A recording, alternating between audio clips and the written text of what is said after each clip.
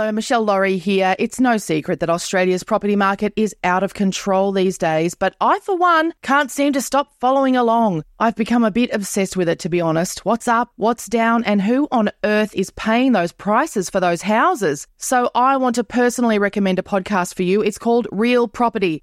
It'll keep you across the latest information on the Australian property market in a clear and easy-to-digest way. Real Property, building a community of more informed property buyers. Take a listen wherever you get your podcasts. Ever catch yourself eating the same flavorless dinner 3 days in a row? Dreaming of something better? Well, HelloFresh is your guilt-free dream come true, baby. It's me, Keke Palmer. Let's wake up those taste buds with hot, juicy pecan-crusted chicken or garlic butter shrimp scampi. Hello Fresh. Stop dreaming of all the delicious possibilities and dig in at HelloFresh.com. Let's get this dinner party started.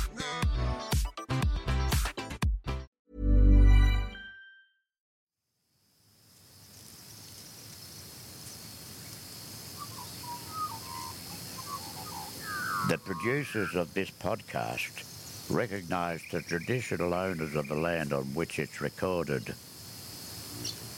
They pay respect to the Aboriginal elders past, present and those emerging.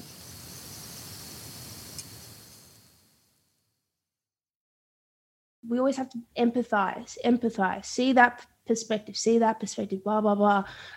It really tests your patience. You're like, I don't want to see the side where you think I'm lesser of a human or think I'm incompetent. I really don't have the time to see that.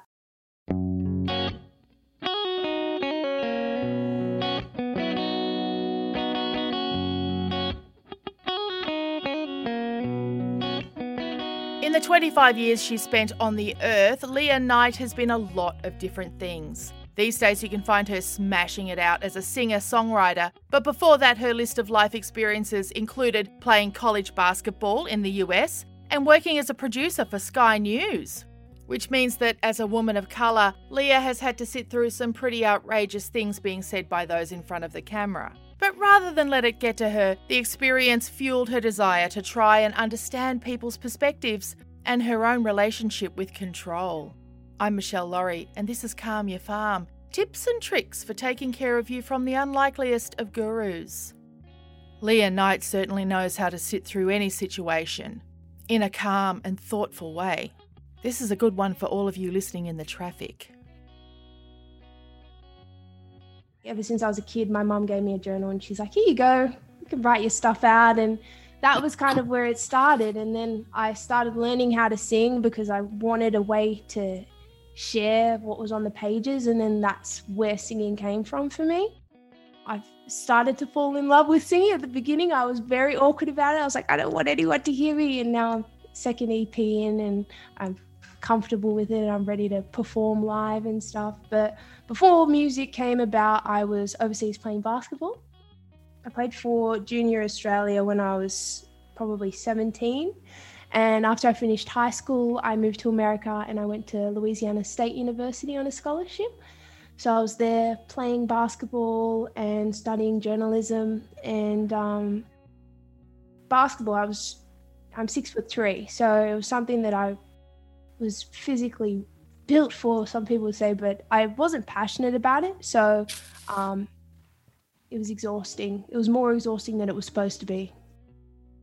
My mum had come over for one of the holidays and I remember we're just on the street, we just finished dinner and I was like, hey, so this ain't, I can't, I'm sorry, this is, and she's like, why are you apologizing to me? I don't care, as long as you're happy. Because that was after I had a mental breakdown, because I was just, you realize that sometimes people aren't going to be as let down as you think they are, or they're not going to feel as attached to it. It's more so like your expectations of what their expectations are kind of thing.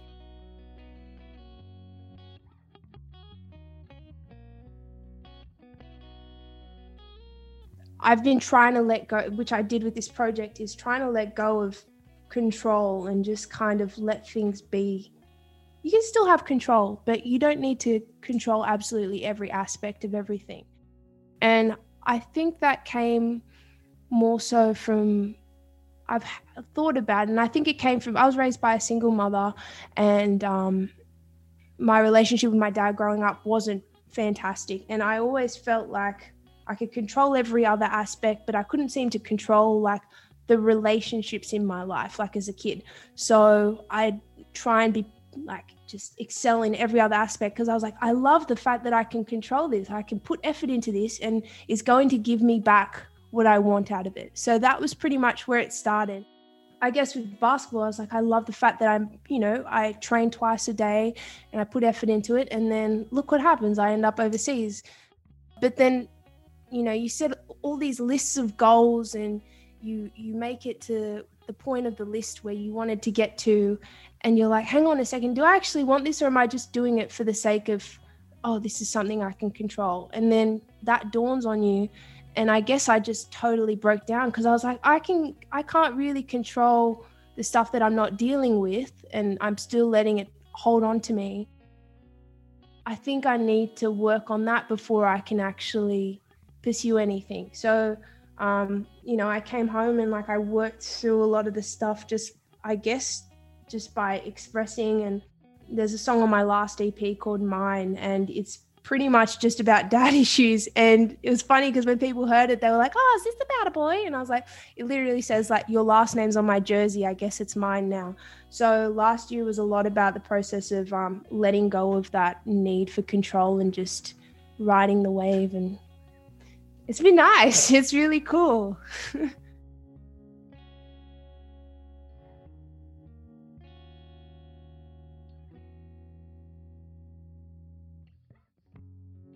I came home with no idea what I was doing. I just knew I didn't want to be there and I just wanted to write. And within the week, I got a job at Sky News. That was an experience. So I worked there for 2 years as a producer. You see presenters go onto set and say things like, every second Black person in Melbourne is a gang member.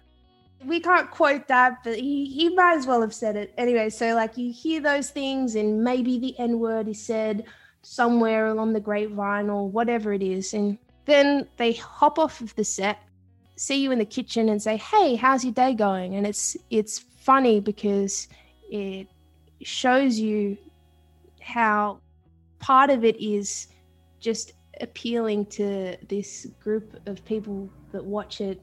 And I don't want to generalize, but quite impressionable if you actually believe half the shit they say. So it was interesting. I kind of tried to take myself out of it, because if I was emotionally affected by everything they said and didn't look at it from the perspective of, hey, they're saying these things because they don't understand. B, they don't really want to, because understanding wouldn't actually serve them in the way that the past has. You're able to kind of emotionally detach from it. And of course, there'd be days where I'm like, this is cooked. But for the most part, I really just tried to like empathize. Obviously, people say awful things and do awful things, but being angry about it, personally, it takes a lot for me to get to that point. And like, I think before you can get to that point, there needs to be a level of just listen and observe. I always saw it as like, the more I understand about it, maybe there's a chance that I can change something. I kind of have that approach with everything. I want to consume as much as I can and then be able to have sit at a table with an Andrew Bolt and equivalent on the other side, and just like sit there and listen and like consume like bits and pieces from each side to be able to have a conversation and maybe like chip away at some change. You just have to sit at the table for like a second just to hear a tiny bit. So yeah, but there's other days where I don't have that patience, and that's usually when I just don't say anything for a second, just to count to 10. For more tips on taking care of you from the unlikeliest of gurus, including recipes for relaxing body products you can make at home, things to read and watch instead of scrolling through your phone, Cheap, cheerful and calming gift ideas? Go to calmyourfarm.com.au. We'd love to hear your ideas too.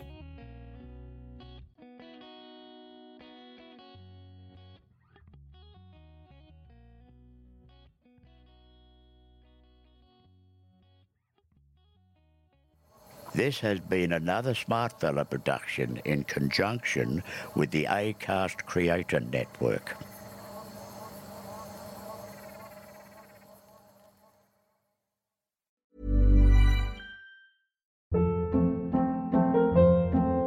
Hold up. What was that? Boring. No flavor. That was as bad as those leftovers you ate all week. Keke Palmer here, and it's time to say hello to something fresh and guilt-free. Hello Fresh. Jazz up dinner with pecan-crusted chicken or garlic butter shrimp scampi. Now that's music to my mouth. Hello Fresh. Let's get this dinner party started. Discover all the delicious possibilities at hellofresh.com.